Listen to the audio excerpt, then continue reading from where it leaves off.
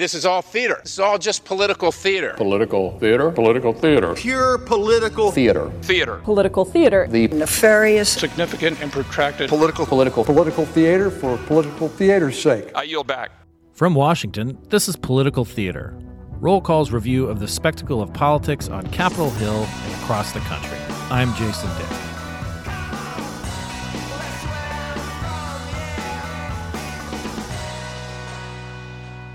Congress is in its pre-election recess lull. The president is signing a bunch of bills people can't remember. But the Supreme Court is running at full speed. Its last term is defined perhaps by the overturning of Roe v. Wade and the nationwide right to an abortion. But the current term will also likely continue redefining Americans' participation in state and federal government and its elections. Since the court convened on the first Monday of October, it has already heard some highly significant cases, and they will continue to do so. With us to discuss all this is Todd Ruger, CQ Roll Call's legal affairs editor. Todd, welcome back to Political Theater. Thanks. Great to be here, Jason. Appreciate it. So, again, you knew that this was coming. I must ask, before the term convened, did you watch First Monday with Walter Matthau and that gem of cinema about the Supreme Court? I had plans to, but I did not end up doing it. It's still October though, so I can watch it sometime this month and feel like the tradition is alive. I did watch the trailer for it, so I guess that kind of counts. But yeah, I mean, people can speak very, sort of expansively after watching a trailer. Although you have seen First Monday, this is the Walter Matthau sort of vehicle about the Supreme Court. There have just been too few Supreme Court movies, I believe. Yeah, and the hook in the movie is that the president is going to name the first woman Supreme Court justice, and how that affects all of the men who are on the Supreme Court. And it's kind of interesting now, looking back, because we have, for the first time, 4 women on the court now, a historic high. So nearly half. It's closer to representing the American public on the court. And I feel like also the last term, again, there were so many high profile cases, but of course it will always be known as the Dobbs decision that overturned Roe versus Wade. But it was also seemed to be defined by the fact that Stephen Breyer had announced his retirement about midway through the term. Joe Biden, the president, announced that he would make his pick early. He selected Ketanji Brown Jackson. And she was confirmed before the term was even done. I mean, and there wasn't a lot of drama associated with that. The Democrats could confirm her without any Republican votes. And she was just sort of waiting in the wings. And when Breyer retired, boom, she gets in. But it didn't change the votes on the court necessarily. But that was also one of those things that sort of focused people, that we were going to have, again, a 4th woman and also the first Black woman on the Supreme Court. Right. And she also has some experience that's not on the court, such as being a public defender. But I think that's a good way to look at this upcoming term, which is last term was to the right, and we have a new justice. But there are 2 different ways the court could go, right or farther right. Basically, it's just how fast and how far it's going to go. The cases that they took up this term, they don't indicate a court looking for a more moderate turn, right? It looks like they're going to continue to push to the right. Dobbs, the abortion case last time, but also gun rights last time. And now we have a couple of issues such as affirmative action and voting rights cases that involve race and the use of race in public policy. One of the experts that we quoted in our story previewing this term said, "There's no reason to think this coming term or any term in the foreseeable future will be any different on things that matter most. Get ready for a lot of 6-3s." And so you have this new justice, Ketanji Brown Jackson, on there, but the ultimate outcome of a lot of these cases doesn't appear to be all that dramatic as to what's going to happen. And maybe the court started off last week, with a fairly significant case, with a voting rights case, and this could truly like redefine how representation in Congress and how people vote. Let's just talk a little bit about that, because that was the kind of the banger that started it all off like real quickly. Right. This is basically a case about the Voting Rights Act, which, for the last decade, since 2013, the Supreme Court has sort of hacked at some of the big provisions and how it's applied to make it harder to challenge laws that are put in place, that states put in place for elections, and make it harder to stop them before they're implemented. And this one focuses more on congressional redistricting and the use of race in drawing maps. And it's a case out of Alabama. There are 7 districts that they're trying to carve up.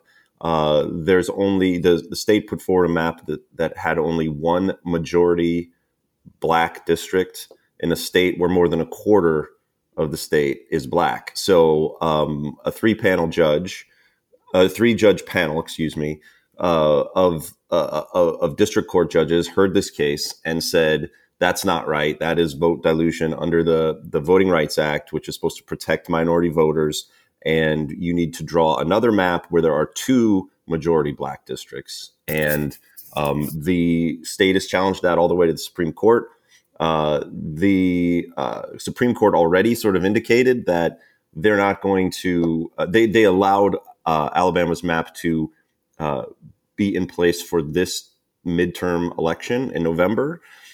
So there's an election that's going to take place under a map that a panel has already said violates the law.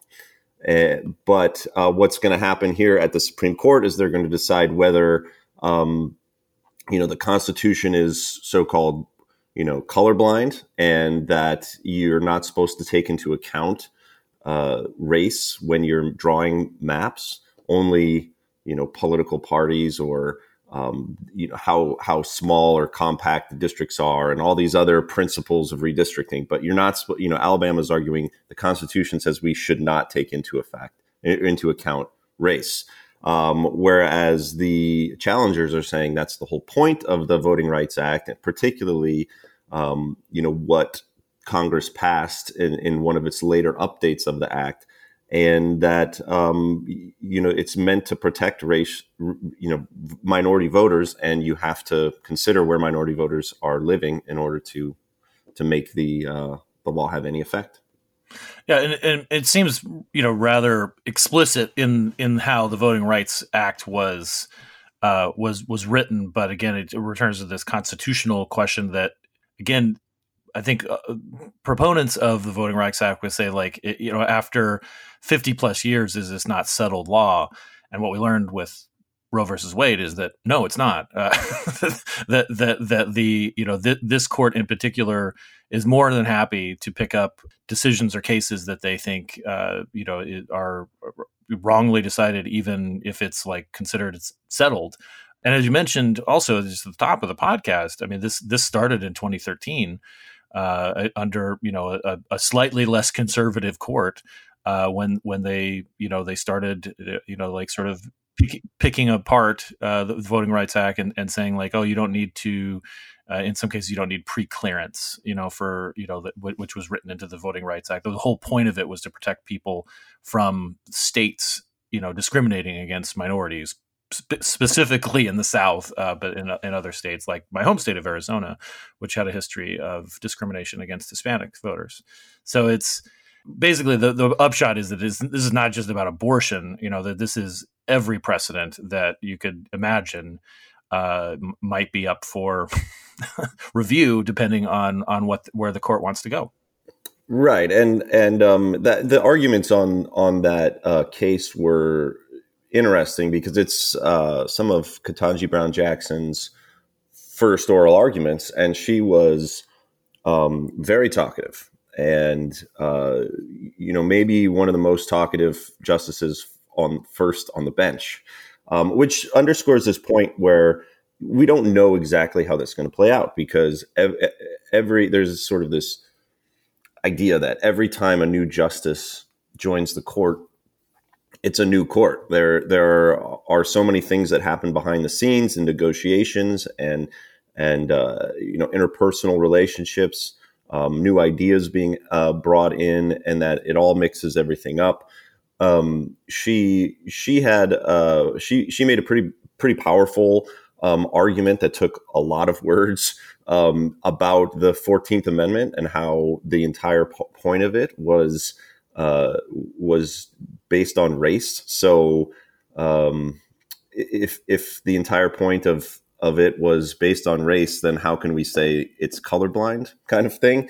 But in the past, some of the justices have said the Constitution is colorblind. It should not be, racial preference policies should not be read into the Constitution. And so you have that tension set up there. And the three liberals on the liberal wing of the court would have to get two justices, conservative justices. And it's hard to imagine that happening.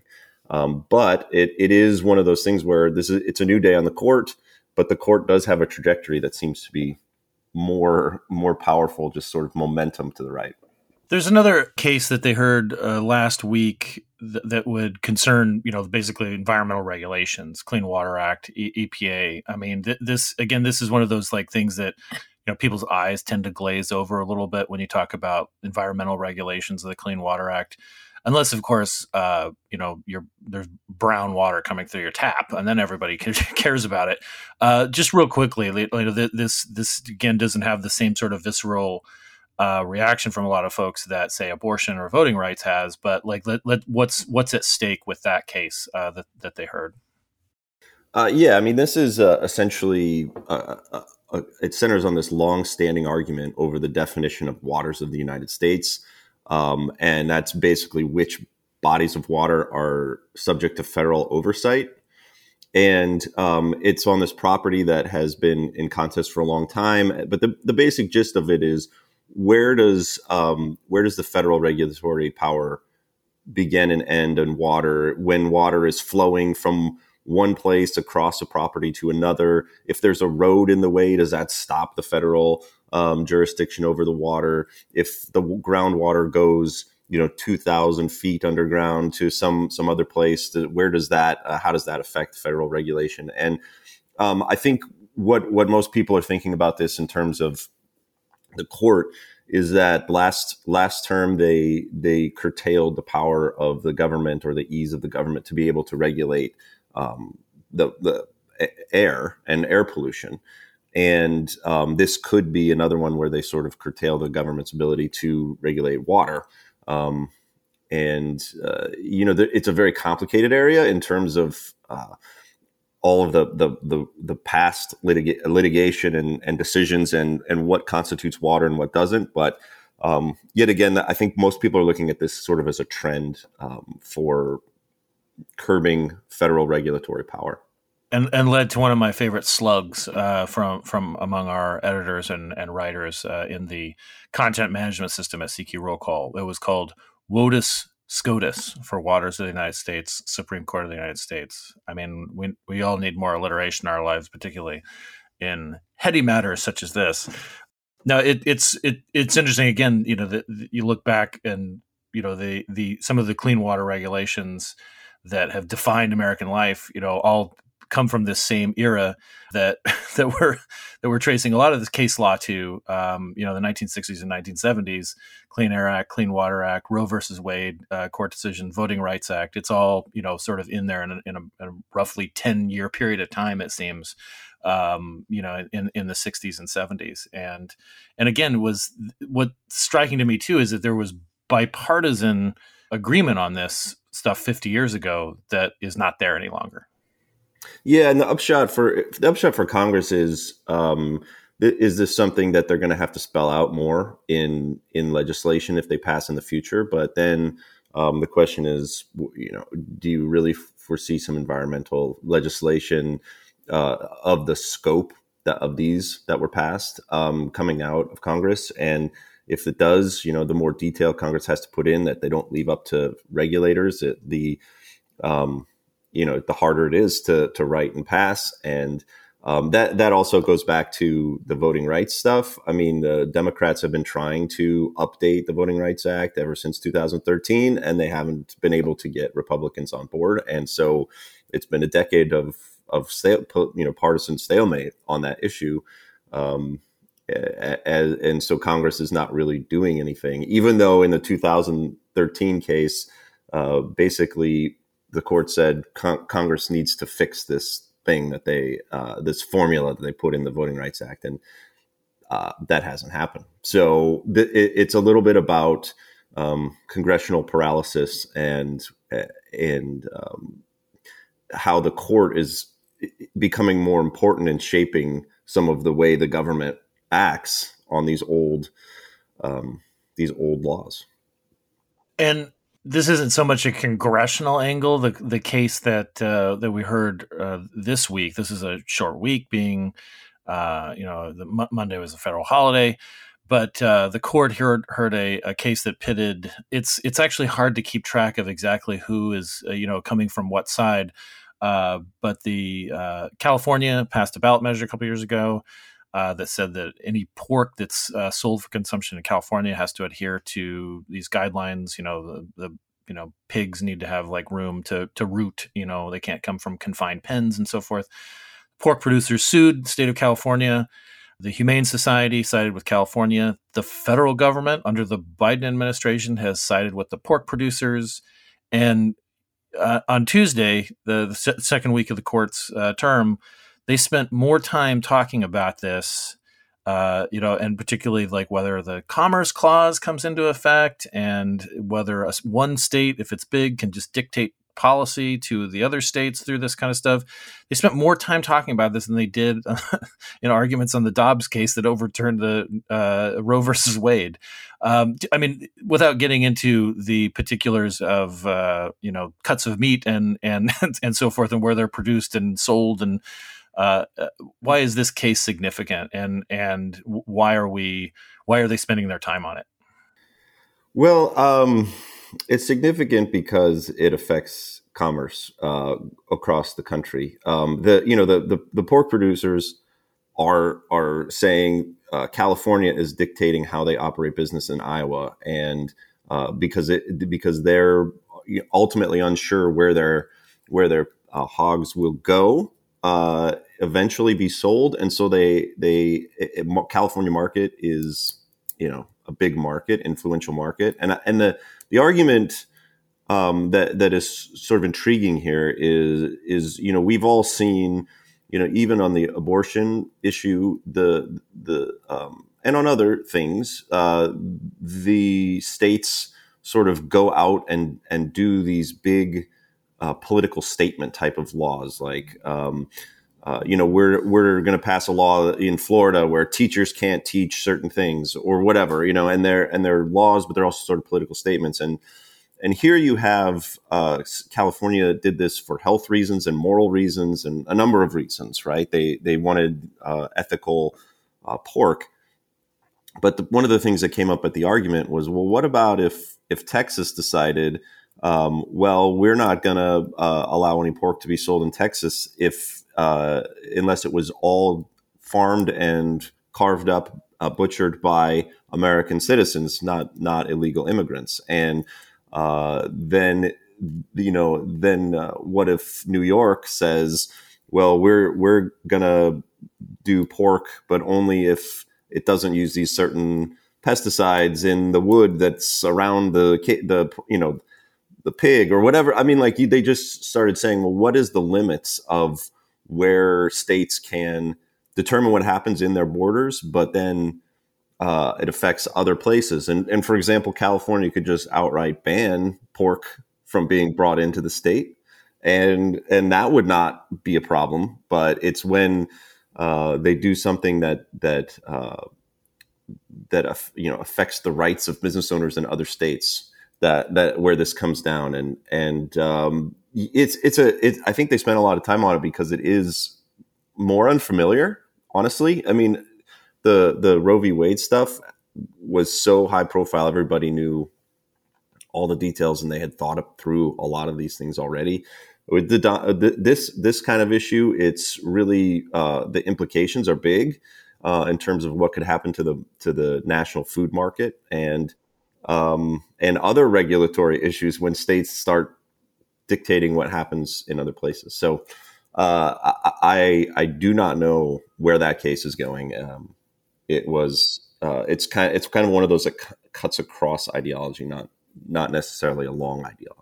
Yeah, I was struck too. I mean, you have like Elena Kagan, who was appointed by Barack Obama to the court, asking, this question that you hinted at: do we really want Texas at war with California and California at war with Texas over these things? And then, you had John Roberts sort of musing about, do we really need higher priced pork in a time when food prices are rising? And I was just sort of struck when I'm reading about this, like thinking like this is a lot for 9 people to decide.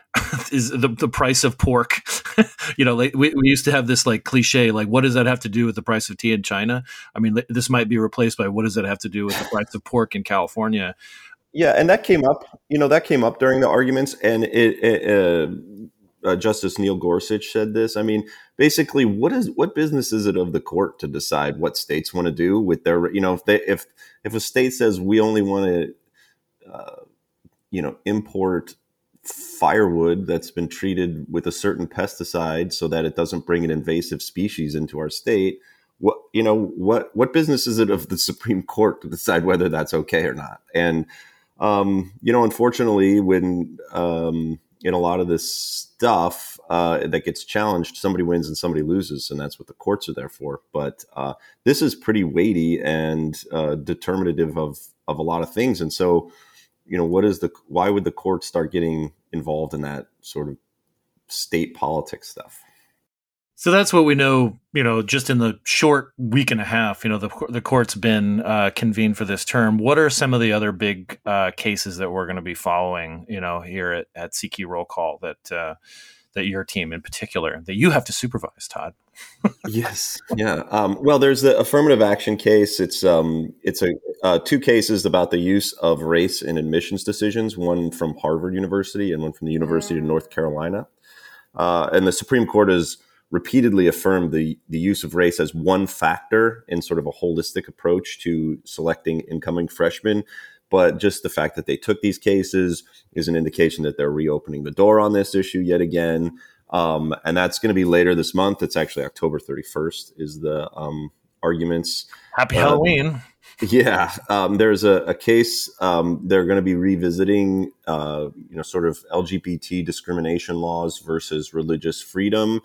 In another case out of Colorado that you might remember, there was a Colorado baker who didn't want to bake cake for a same-sex marriage. And that case happened, but it didn't really conclude anything. It sort of found an off-ramp for that particular case. And this time it's a website design company owner who says that Colorado's anti-discrimination law violates her rights because it requires her to design websites for same-sex couples' weddings.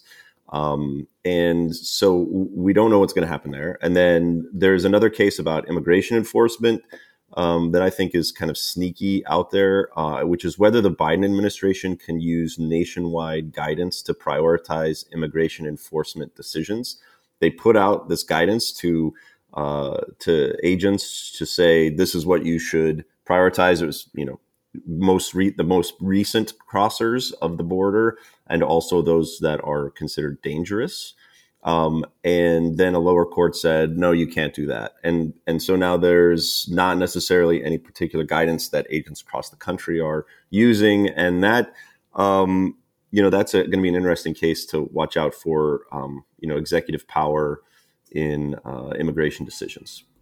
Then they took 2 more. I'm just going to mention they took 1 more. I'll mention 1 more. They took 1 case. Go for 2. Yeah, no, I'm going to do 1. Section 230, which is the very controversial section of internet law that has given immunity to big companies and is a hot topic on Capitol Hill in terms of what Congress might be able to do to rein them in. And this now is going to, the Supreme Court's going to weigh in a little bit first to see, maybe that'll prompt some action on the Hill. Well, and I also, I mean, I hesitate to, to bring this up because we never know. It's always such a wild card. But there's always, the possibility too that they may take up, not formally, but just like take it up on a sort of a emergency appeal or whatever, something related to Donald Trump. Oh yes. I mean, yes. he has asked them to intervene in this in the standoff with the Justice Department that he's having over documents that he was keeping, government documents that he was keeping at his Mar-a-Lago estate in Florida. As much as justices may want this to go away, they may need to, or they may feel that they have to at least address it. So that case, it seems like that case or other cases regarding Trump are always on the horizon for them, and it's just going to be there for a while, right? That is true, and this particular appeal is just in this weird procedural posture. It's a weird case because of how the district court ruled, but it probably is an easier decision for the Supreme Court because the 11th Circuit's decision was really clear and quite a smackdown of the district court's ruling, and it allowed the government to use some of the records that they found from the Mar-a-Lago search in their ongoing criminal investigation, just the ones that were marked as classified. And so you have this sort of situation where the government they don't really need to step in to help the government use these documents, which they historically have been able to use documents that they possess. And that's how law enforcement works, apparently. Yeah, they possess them via a search warrant process. They followed a legal process and obtained documents, and then they should be able to use them generally. And so the government is got the thing that they need the most. And then the 11th Circuit smacked down the rest of it. And then there's the special master process that the district court ruled would go forward, and that is on a pretty speedy basis. So there's really not a lot of reasons for the Supreme Court to step in there. But there's always that, and there's always some of the other people around Trump are being investigated, and there's spring searches, and you never know when one of those cases will pop up and land in the justice's lap. So perhaps we'll see. The three justices that Trump appointed, Gorsuch, Barrett, and Kavanaugh, thought that they were done with the former president who appointed them, but it never seems to go away. Yes, and one of the interesting things about this term is that they are the Supreme Court is starting it where for the first time since 1987, more people had an unfavorable opinion of the Supreme Court than a favorable one. So they are very aware of that. Several of the justices have made public statements around that issue. Elena Kagan, basically said it just doesn't seem like law if it can depend on who's on the court, not the law. It just seems like personal preference. And Chief Justice John Roberts basically said, just because people disagree with our opinion doesn't mean our court's not legitimate. And Alito went out there and said something to back up Chief Justice. So it's they're really aware they're under the microscope this term, and so it'll be an interesting term that ends at the end of June. Well, Todd, thanks for walking us through this, and we will return to this as you and your team pick up on some of the more significant cases and guideposts. But thank you so much for getting us started at this stage of early October. I guess it's not really the second Monday because Monday we had off, and it's not really Tuesday even. It's just a regular day in October. Well, we're just in the middle of a term, but you're welcome. Thanks for having me here. All right.